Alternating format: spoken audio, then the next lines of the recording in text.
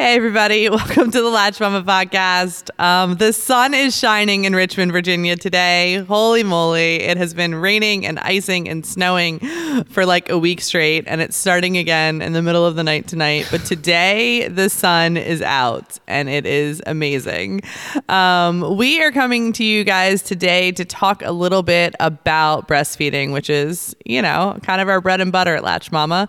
We like to ignore it sometimes because it can be polarizing, but we are going to talk breastfeeding 101. We are going to strip it down, talk a little bit, strip it down, funny skin to skin joke there.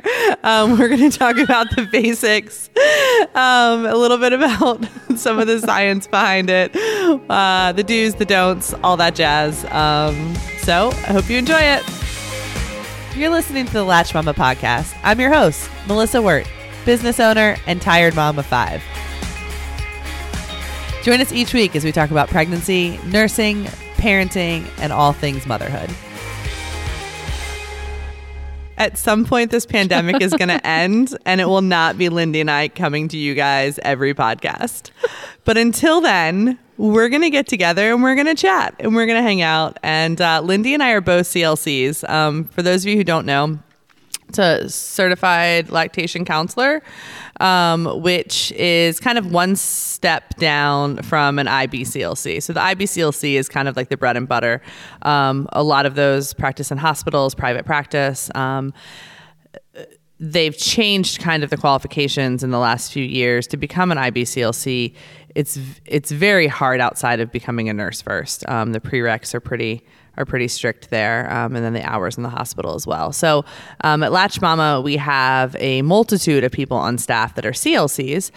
So we have some breastfeeding knowledge. We technically could practice, I believe, as lactation counselors, but we just kind of, you know, answer questions as they come our way, help mamas out when they don't know where to go and have questions. Because if we all agree on one thing, it's that breastfeeding isn't always easy, and there's absolutely not enough support. Yep. Right? I agree. Okay, cool. Yes. So where should we start? Should we start at okay, so what we're going to do is we've compiled like our top 5 like most frequently asked questions at Latch Mama about breastfeeding. And we're going to kind of go through them. I don't have to look at my phone for the first one, because the first one is always what are the first few things I can do to make sure that I can breastfeed my child? Because it's very interesting. Like, we've come to a point kind of in society where like we're not empowering moms anymore in terms of breastfeeding. Like, I think there are a lot of people who are scared it's not going to work. A lot of people who don't exactly know what they can do to make sure that they get off on the right foot if it's something that's important to them. Mm-hmm. And it's all stuff that you can work on while you're pregnant. And I 100% encourage people to do so. Did you take a breastfeeding class before your first was born? I did, but I still was not prepared. Did you learn? Do you remember what you learned? Were there any takeaways? It was a long time ago. No. But I have to say, and this is one of my things, and we can get into it later, but when I learned about all this, I really kind of thought it was an either or thing. And that is a huge we can get into misconception. That. Absolutely. Yes. So yeah, it's a very stressful thing. Yeah. And it's an either or thing like in society, because like moms get mad at each other, and it doesn't have to be. Like, we all can live harmoniously together. But for those of you who want to breastfeed, there are benefits to breastfeeding. I mean, you can't argue with science. Like, you can't argue with the fact that it is a biologically created substance for your child that they are supposed to be consuming out of the womb. You can't really technically argue with that. So if you have decided that breastfeeding is something you want to do, there are classes that you can take while you're pregnant. Most hospitals, I believe, offer probably a free class. I know I took one. I don't remember much about it either. I remember they were dolls and they were like fake boobs. But there wasn't anything, and this is like, I'm not going to go off on a tangent, but it's almost like a lot of stuff prenatally. Like, nobody's going to tell you that things feel so incredibly overwhelming. Your identity has changed. Your life is turned upside down, but you're going to remember the fake boob and the baby from class? No, you're not. You're going to be staring at this little thing and realize that you have to keep it alive from something that's going to come out of your body, and you've got to somehow make it work. Or you see these blissful pictures. Yeah. And it's really not. It's not. It's for a while. It can be a train wreck kind of the first few days. So prepare all you can prior to having your baby. So classes, there are a lot of online resources as well. I know there are a lot of like e-classes that you can take and research. But then I think you really need to focus on your care provider and advocating for yourself and making sure that your wishes are known. Depending on how your birth goes, you do sometimes lose a little bit of control. There are things that are going to be completely out of your control. And I'm not going to say, hey, if your baby gets some formula right after it's born because its blood sugar is not doing what it's supposed to be doing, you've ruined your breastfeeding relationship and you're never going to be able to breastfeed. Like, let go of that stuff. Because I've breastfed successfully 5 kids at this point, and none of them I have supplemented with. But I can tell you right now, like, the amount of stories that we hear from women who are literally in the hospital just after they've given birth, their baby has gotten formula for whatever reason, and suddenly they are a mess because they feel like they're not going to be able to breastfeed. Yep. No. Yeah. Let it go.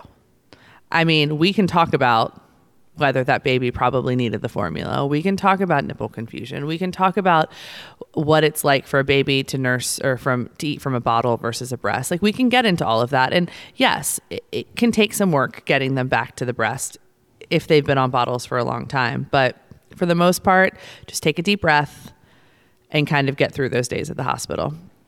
And that, just to speak on that stress. Yeah.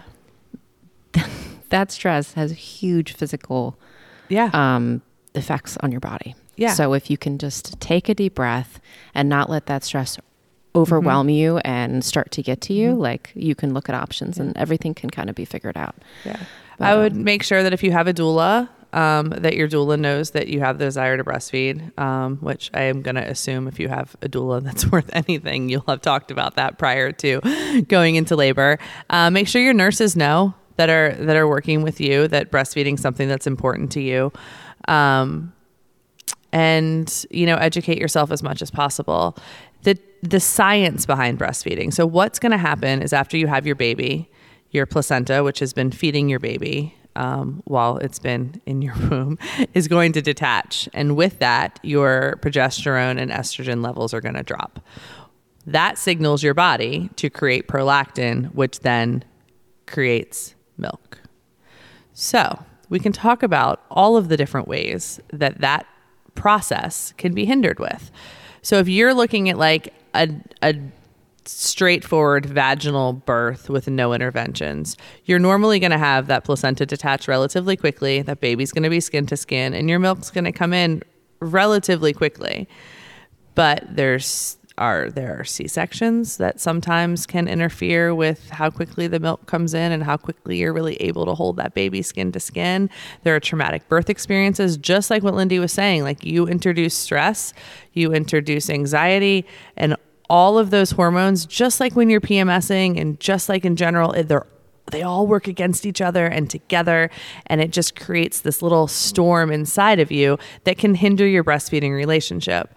So I know I talk about it a lot, but it is so incredibly important going into your birth that you have the right care provider and that you literally are advocating for yourself for what you want. Yes. I mean, it's just where you start. So start there. Advocate for skin to skin quickly after birth. Most hospitals are doing this. Did you have skin to skin with all of yours? All of mine. My twins were a little bit different of a story, but by then they were my 5th and 6th, so I was a little more. Did they were vaginal in the OR, right? They were both vaginal in the OR. Mm-hmm. And then did you get to hold them? Being that they were identical, they had some extra things to go over. Mm-hmm. My husband got to hold them right away. I went back to the room. I got to hold them there, but it was maybe close. I don't even remember, but it was close to an hour. But then they were on my chest and yeah. So skin to skin has a whole lot of biological impacts. Mm-hmm. Your baby's temperature is going to be able to be regulated more. It creates an extensive amount of oxytocin for mommy, which is going to help with lowering any of the stress hormones or anything else that's going to interfere with breastfeeding. So if you can really get that skin to skin, if your baby's handed to you and they're swaddled up in 17 blankets, you 100% have the option to unswaddle them and put them on your chest and lay there skin to skin. Like, do it. Don't, just because a nurse has handed you a baby that is bundled up, that is still your baby, and you are still able to do with it what you want. You can unbundle and cover both of yourself up. Yeah, absolutely. And, hold the baby. So another thing that we get asked a lot, we get asked a lot all the time, like, how do I increase my milk supply? But we're going to stay in those first few minutes. Breast milk is created by nipple stimulation and draining of the breast. So the more your baby goes to the breast, the more breast milk you are going to make. So just remind yourself of that constantly. Like, the more your baby is on the breast, the more breast milk you're going to make. It is 100% a supply and demand for most women, a supply and demand process. So those first few minutes, those first few hours, those first few days, baby should be at the breast pretty much if the baby's awake. If the baby's awake, the baby should be offered the breast. Yes? You agree with that? For the most part? Yeah, sure. I think it can be a little overwhelming for a mother. Yeah. But for the most part, I think that baby needs to either be up there nursing or up on your chest. Mm-hmm. You're touching each other. Absolutely. Really encouraging that milk production and connection. So that first milk you make is called colostrum, and it is very, very, very high in antibodies, and it looks a little bit different than your other milk. It's going to be a little bit thicker. It's going to be a little bit more yellow, and the baby's not going to need much of it. If you want to Google like kind of the size of baby stomachs, those first few days, I think it's like the size of a cherry or something. Teeny. It's super small. But what that baby's going to do when the baby goes to the breast is it's going to stimulate the production of milk. So as it clears the colostrum, your body is going to start to create the actual milk. So the more your baby's at the breast, the more your body is going to know that it needs to be making milk. For me, most of the time I have a pretty good 12 hours with baby where, they get a little colostrum and, they kind of go to sleep and they're sleepy and whatever. But it's like that 12 to maybe sometimes 24-hour mark where they turn into little piranhas. Mm-hmm. And even as an experienced mom who understands a lot about breastfeeding, it can sometimes be a little anxiety driven because you're like, oh my gosh, they're not getting what they need. They're not getting what they need. They're not getting what they need. But they're biologically programmed to suck, to suck, to suck, to suck, to suck, to suck, to suck. And it goes from these kind of, after those first couple feedings, after they're born, they're going to sleep for an extended period of time. And then they're going to come through a period of wakefulness where they're hungry, but they're also biologically programmed to find the breast and suck and suck and suck. Try to keep your anxiety down and try and realize in those first couple days that their stomach's not that large yet. They're getting what they need, but they're also doing something that is so important for your body. But during that time, I would encourage you to ask if you're in the hospital or if you're out of the hospital at home, get that help to come evaluate your latch, because I think women, you get in there and you're like, this is normal. They just need to stay on. But then by the end of 24 hours, your nipple is now in such an awful shape and is just so battered down because you've been nursing, which is incredible, and it's doing good things, but it's been such a poor latch. So now you're in so much pain, but you think I got to still keep doing it. Yeah. So it can kind of get you, we need the support. But I also think that we're throwing the word latch around so much, and it's not that we're scaring moms, but most babies are biologically programmed to suck the nipple. And if given the opportunity, are going to have a decent latch. Now, I personally would research as a mom, if I'm sitting here not not with baby yet, research kind of what a good latch looks like. It's not what you would think. It's probably not what you see. I guess you probably don't see a whole lot of breastfeeding on TV, but it's a very, very deep process. Almost your entire areola like ends up in the baby's mouth. So if I would say anything, if you're kind of assessing your latch yourself prior to getting help or prior to being able to get in with a lactation consultant or see one in the hospital, the latches needs to be very deep. Like that entire nipple needs to be in the baby's mouth. And there's other things that you can learn while you're pregnant in terms of watching videos and stuff on what an actual latch looks like and how the suck swallow process kind of goes as well. But yeah, I would use every single resource you possibly have in the hospital. Right. I don't know. It's so hard because I start talking about this and I'm like, and then you just let them suck. And like, I know personally that I've got to go back to 8 years ago and I've got to remember like that it was terrible. I remember my nipples bled for that first week, but I remember my midwife at the time was just like, the latch is fine. Everything's good. You're doing great. Hang in there. But there was really nothing else they could have told me. Mm-hmm. But like my nipples just had to get used to like being used for something, I guess. Yeah. So with my first, he ended up in the hospital and I had the worst engorgement ever.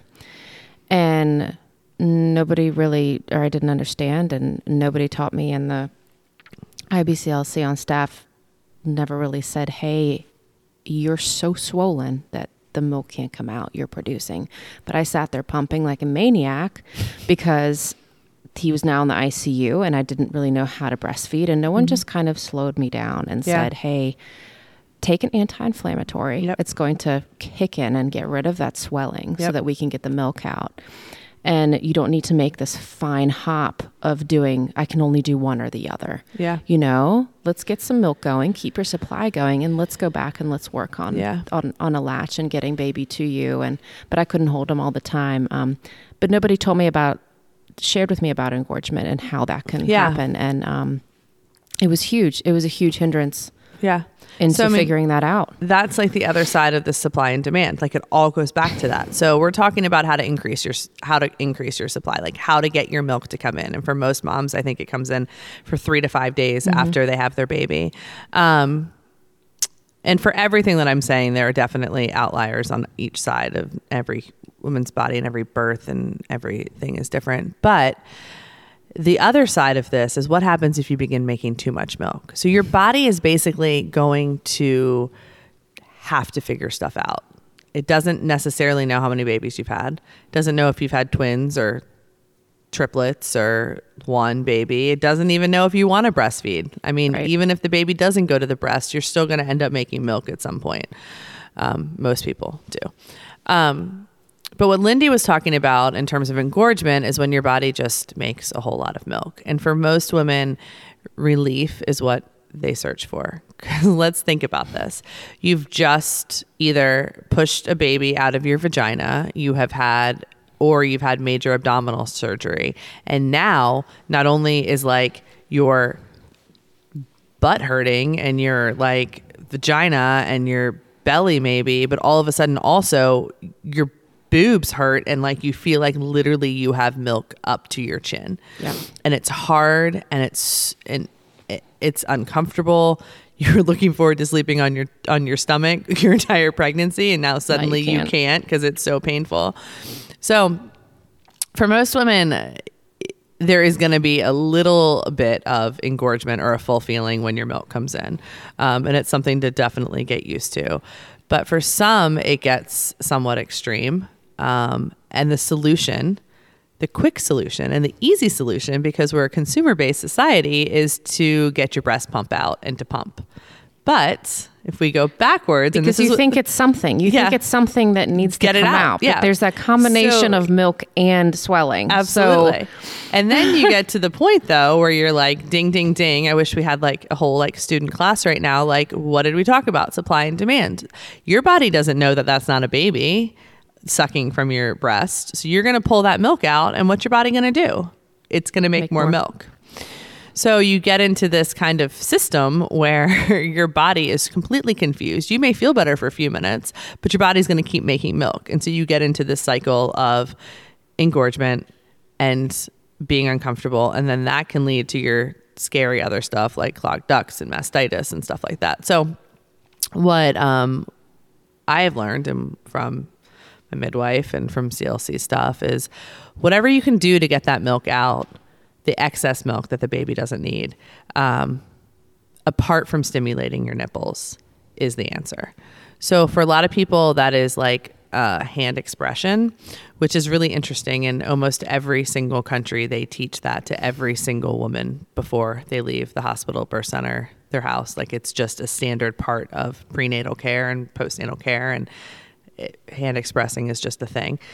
I don't think we do that here, and I would know why. And I would love to know: is it the formula industry? Is it the fact that we want to sell breast pumps? I have no idea, but it is something that is so incredibly crucial, because if you can get that milk out and you can help your body figure out how much milk to make without stimulating your nipples, it's going to speed up the process quite significantly in terms of your body figuring out how to get yourself comfortable again.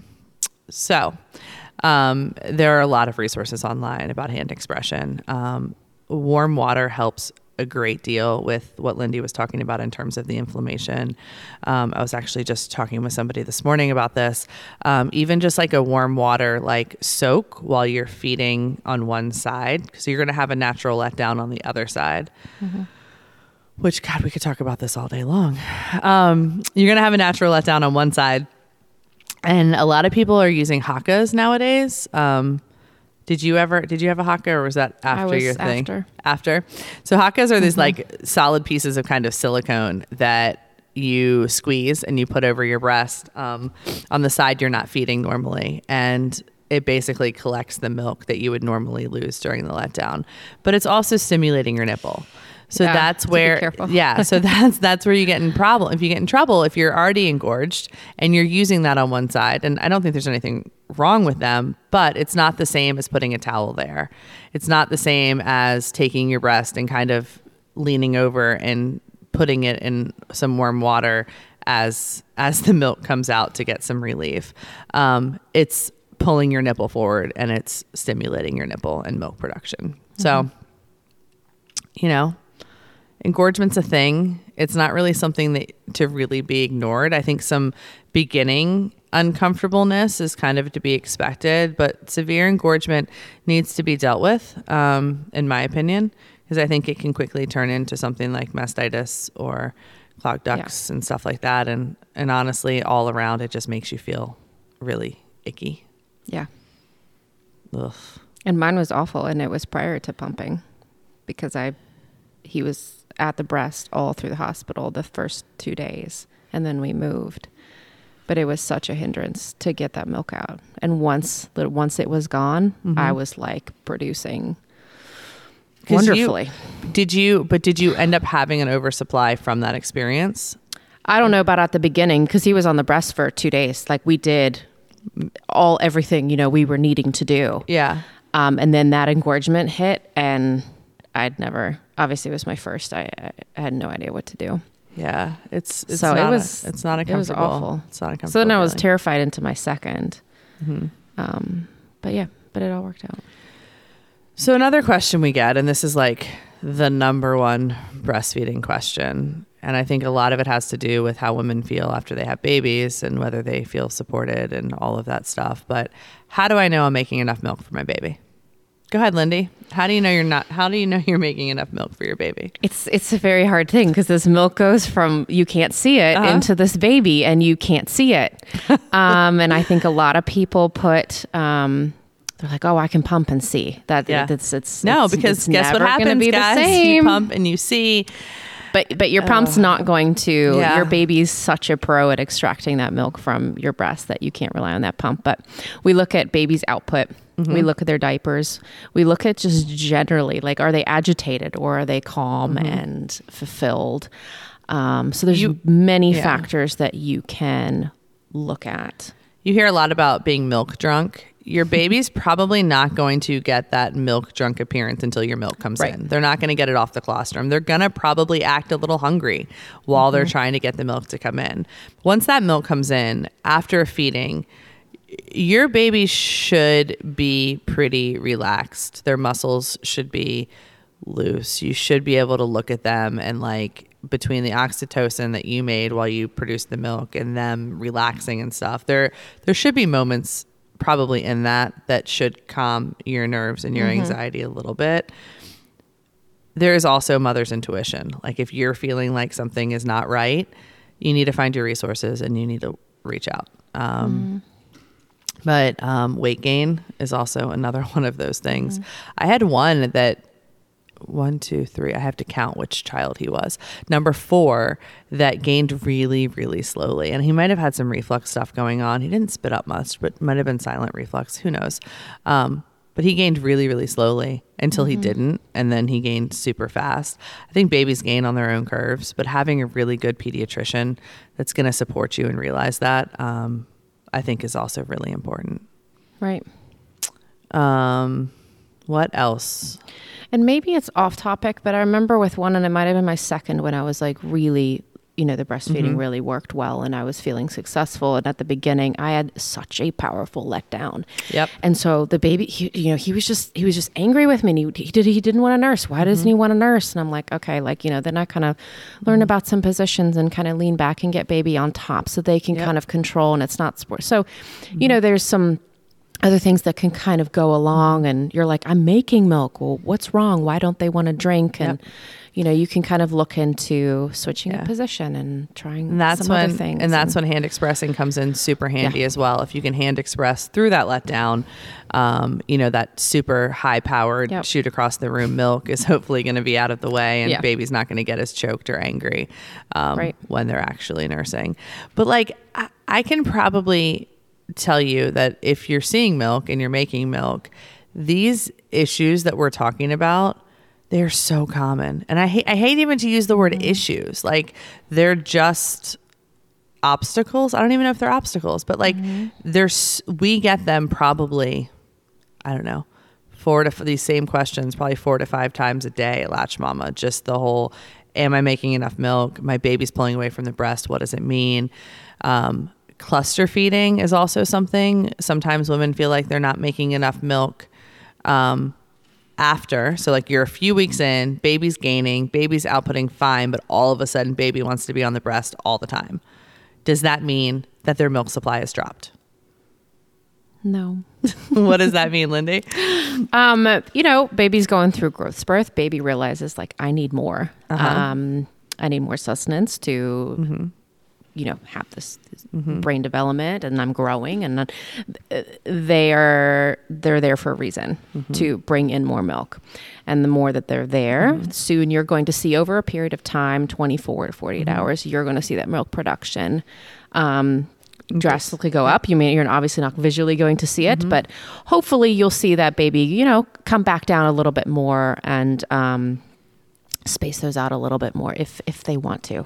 Yeah. But there's no rhyme or reason. There's no exact answer as to what that looks like. Those first few months, you are going to be underneath your baby. Like literally your baby is going to be breastfeeding constantly. And like, that's just, is that bad to say? It's kind of the truth. I think it can feel overwhelming to hear. Yeah. I don't mean to overwhelm anybody. And I hope that people know that it's 100% normal, but also what you're going through is absolutely important. Yeah. So, I have known, and through a couple of my pregnancies, I've struggled mentally, whether it is postpartum depression or whatnot. And that can be difficult when you're needed all the time. Yeah. But that needing all the time is 100% normal. So, because what's going to happen is that the breast is not just a form of food. No. The breast is going to be a form of comfort. It's going to be a form of connection.